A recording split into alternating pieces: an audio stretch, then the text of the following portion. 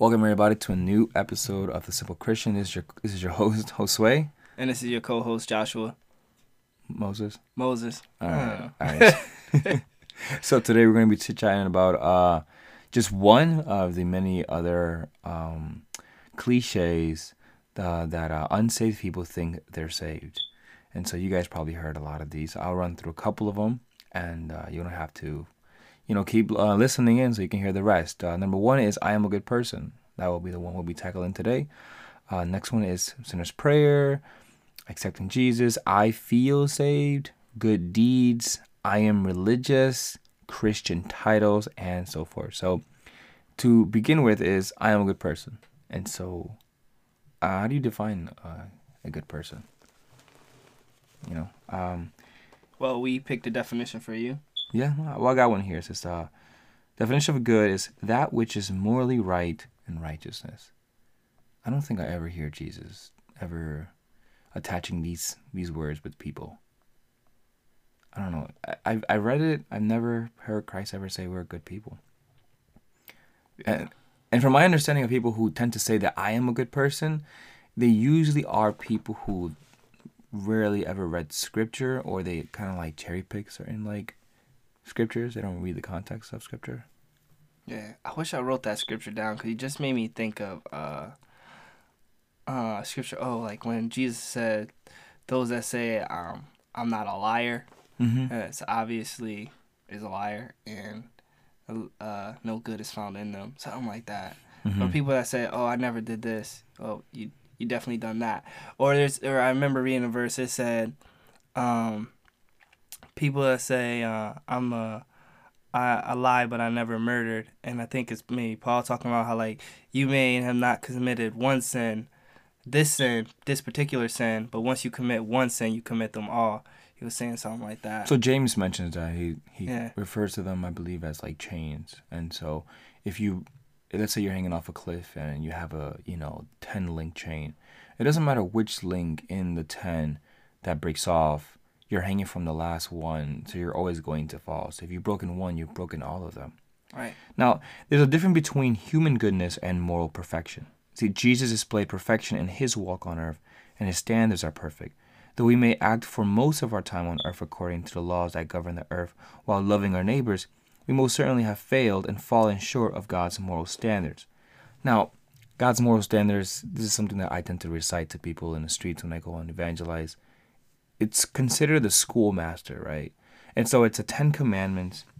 And as we read here in Scripture in Exodus 20, I'll read through it and give you guys an understanding of them. Then God spoke all these words. I am the Lord your God, who brought you out of the land of Egypt, out of the place of slavery.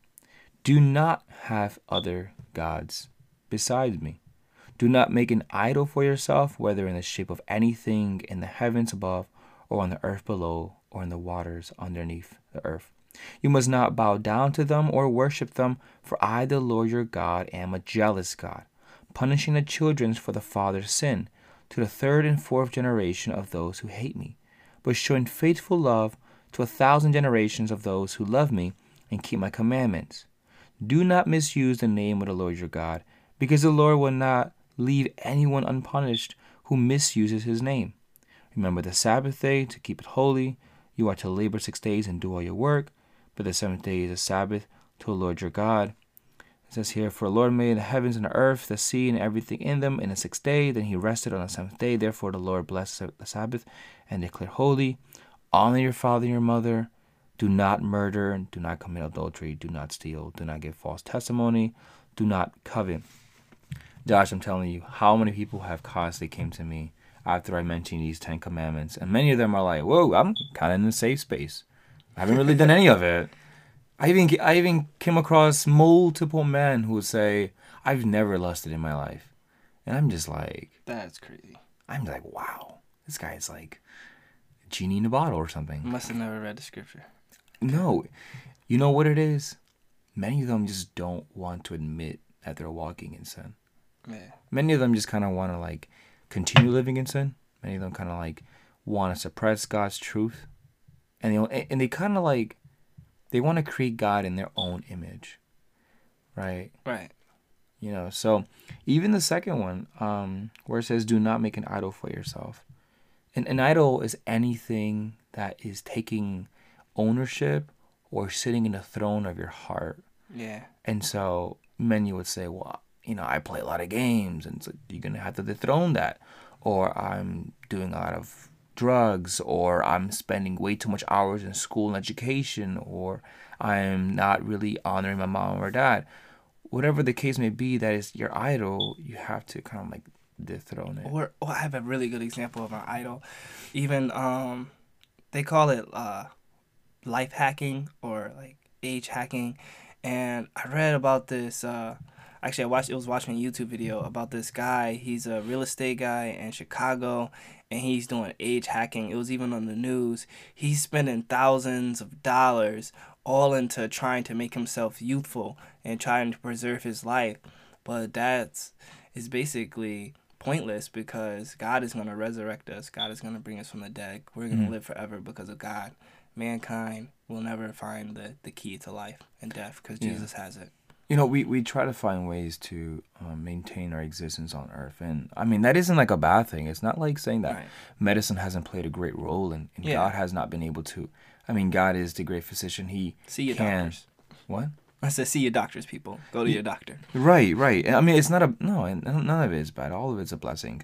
I think what we try to do is we try to play God, and we try to push God as far as we can by trying to use man's wisdom. But here Paul says in Romans 7:7, what shall we say then? Is the law sin? Absolutely not. Let me pause there. There are many Christians who are, I guess, not very well informed, and a lot of them don't like anything that has to do with three-letter law. Whenever they hear law, they think of it like, oh, it's Old Testament. If you try to push a Christian towards obediency, they'll call you legalistic and say, well, why you're being so religious with me? That's just being obedient. Mm-hmm. That's just putting a little bit more emphasis on obediency. Mm-hmm. So if someone says, read your Bible, or if someone says, you should repent, those aren't hate words. Those are words of encouragement, of edification, of building you up, right? So in Ephesians, it tells us to do not say anything that's unwholesome, but in every way, to those who are listening, build them up. And so that's one of the most loving things you can do is if someone is not walking in holiness, if someone is not walking in the ways of the Lord, you are to build them up. It's just like, I think it's just like over history and over time, people have taken like the meaning of the word out or the real definition and replaced it with man's own definition. Kind of like the word content. Like normally when you hear people say content, it's like, oh no, he's settling. She's settling. No, if you look up the definition of content, it's actually better than being happy. It's like peacefully happy. So it's way better. And while you were going over the definitions of Romans, I was able to go to James 2, is what I was talking about earlier. Yeah. About the sin of partiality. Partiality. Okay. Thank you. Because it's just talking about how we as humans look at good from the outside.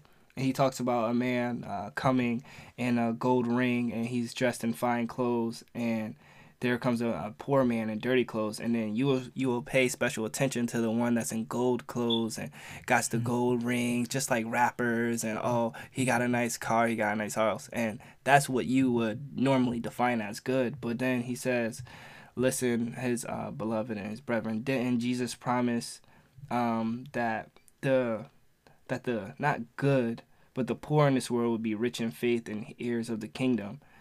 I wouldn't say they're good, but he does say there will be better well off. He said you will be doing well. Right. We don't want to. God's not a God of favoritism. Right. So, going back to just something about the human race, us not being good. Romans does an amazing job from Romans 1 to Romans 3-ish to 4. Even as far as going saying 6, where man is fallen, man is sinful, man is not good. There's nothing good of man. And so here it says in Romans 3, 10 to 18, it says, as it is written, there is no one righteous, not even one. There is one There is no one who understands. There is no one who seeks God. All have turned away. All alike have become worthless. There is no one who does what is good, not even one. Their throat is an open grave. They deceive with their tongues. Viper venom is under their lips. Their mouth is full of cursing and bitterness. Their feet are swift to shed blood. Ruin and wretchedness are in their paths, and the path of peace they have not known. There is no fear of God before their eyes. There's so much written on this, and I will share you an experience that I had a while back. I remember sharing this very same chapter to a lady in the city of Meriden, and when I shared it with her, she said that those verses made her feel uncomfortable. And to any Bible-believing Christian, none of that should make you feel uncomfortable. He follows up in Romans 8:1, says that there's no condemnation on those who are in Christ Jesus.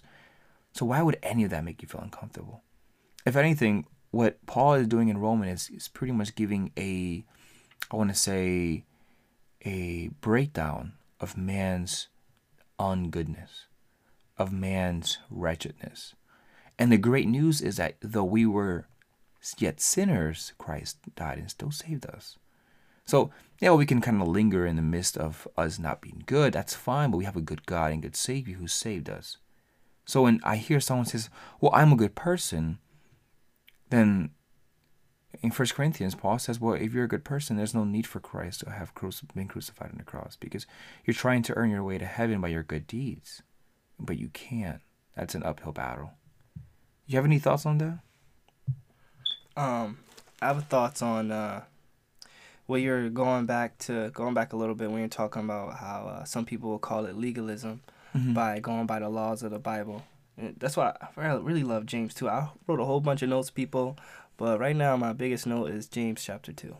And he's talking about faith and works at the bottom. And he said that a lot of people really try to have one without the other. But this is, I believe, proof for that you need both. To not necessarily be a good person, but to be as close as to righteousness and to be as close as to Jesus-like as possible. Because, again, Romans definitely says, no, not one is good. And he goes on, he talks about Abraham and how Abraham was proven by his faith and his good works. So I would say that it's possible for you to have good works and to do good things in the sight of the Lord. But to be holy and good and perfect, just that by itself is not. It's not what's possible. And that I think what the lady in Meriden was thinking is that you're probably saying that she's an evil person or that she won't ever be good and stuff like that.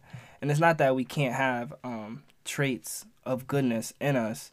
It's that being God is the only one that's good, and we need to look to him for direction. Is what you were trying to say to her, but she may have took it in the wrong way. And that's what I'm trying to say to everyone here, that it's not that we don't think that you're good or that you can't do good things, but you need to look to God for scripture, and so which is the works, and you need to have your own faith, which is your personal relationship with God, to ensure that you're doing more good works and more good deeds than bad. And it's not all about just doing completely good deeds. It's just about...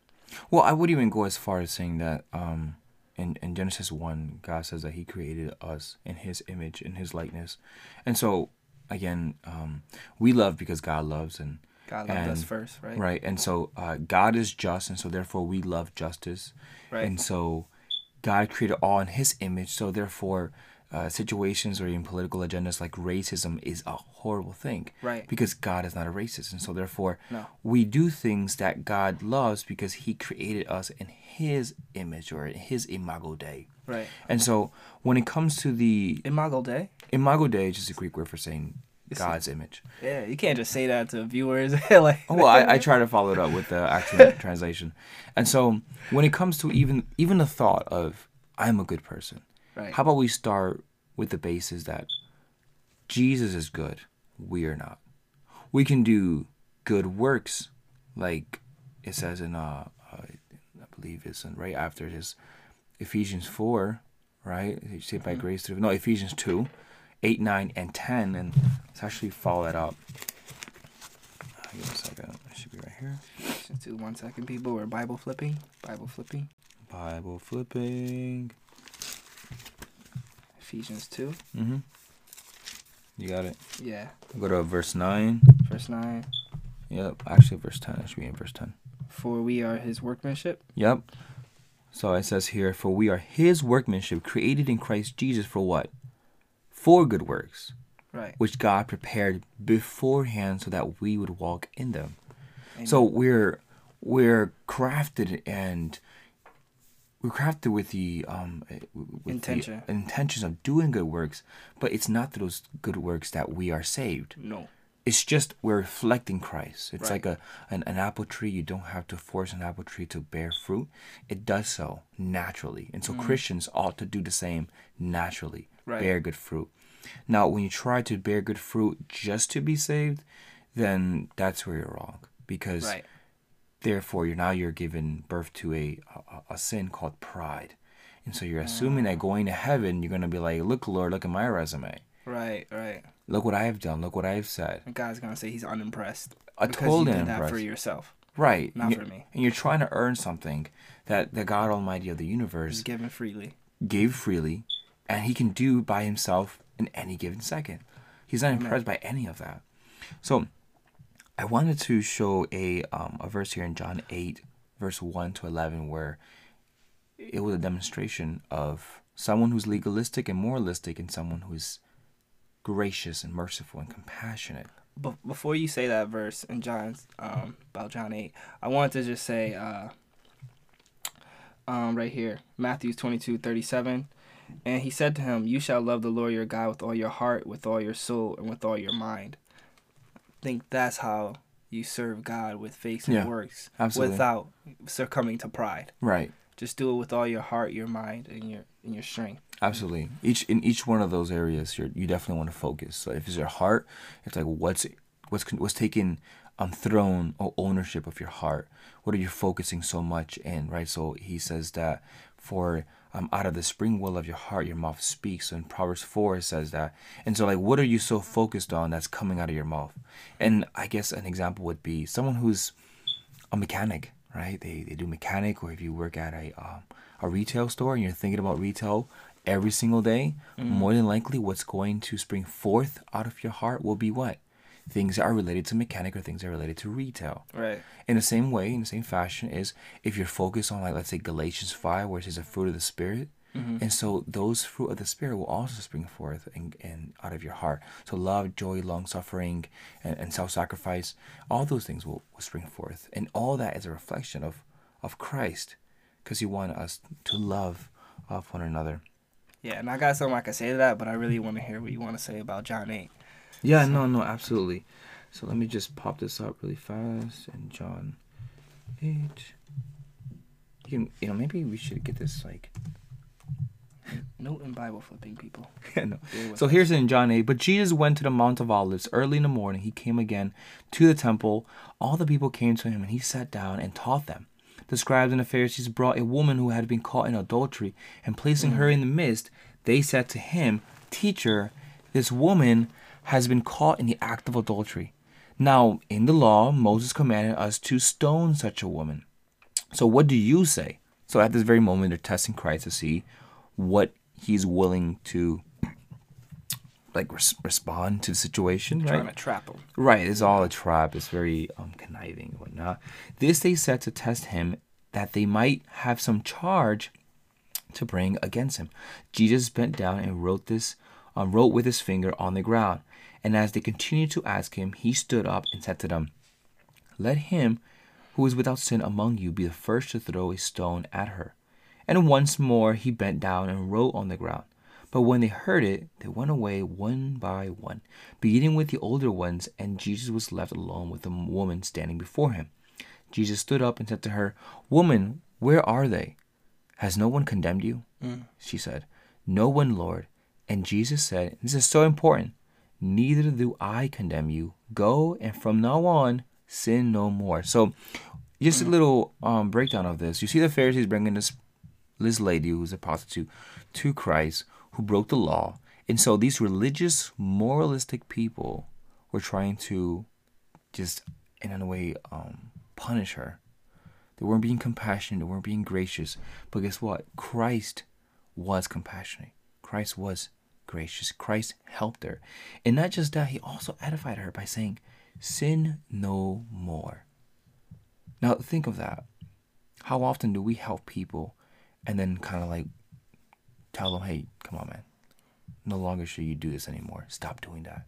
Sin no more. No, but instead, what they will do is bring up your past. Mm-hmm. Watch out for your enemies. Oh, you're trying to, I don't know, stop smoking. Come on, man. You used to smoke all the time. Oh, now you trying to be on that Jesus stuff? Oh, come on, man. Let's go to the club. Let's be with girls. Oh, now you trying to be on that Jesus stuff? Mm-hmm. You know, those are your false accusers. Those Mm-hmm. are those aren't your friends. No. But Jesus, he'll say, go ahead, put it down. You don't have to do this anymore. You could quit cold turkey. Mm-hmm. You don't have to entrap yourself. You don't need to look for women to satisfy your needs, or you don't need to look to substances to get a high or to get a loving feeling. Yeah. Jesus will love you, and you won't need anything else. No. And again, it goes back to Jesus loving us and being gracious to us and us helping others out, not being legalistic, not slamming the mallet on them and trying to judge them, right? So I wanted to just speak a little bit on Christian moralism. It says here, to reduce the Bible to a manual for moral behavior, often centering on such passages as the Sermon on the Mount and the Ten Commandments, the moralist relies on his moral actions. If he prays, goes to church, and helps his community, then he is good with God.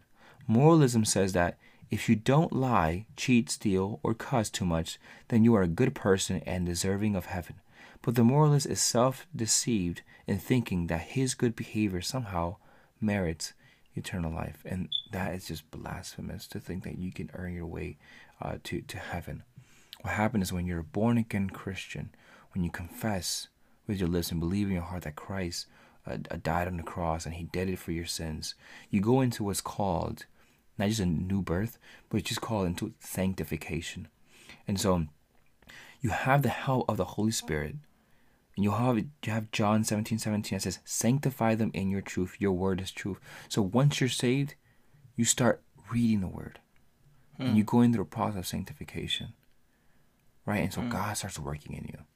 After that, you have 2 Peter 3:18, and it says, but grow in the grace and knowledge of our Lord and Savior, Jesus Christ. To him be the glory both now and to the day of eternity. Amen.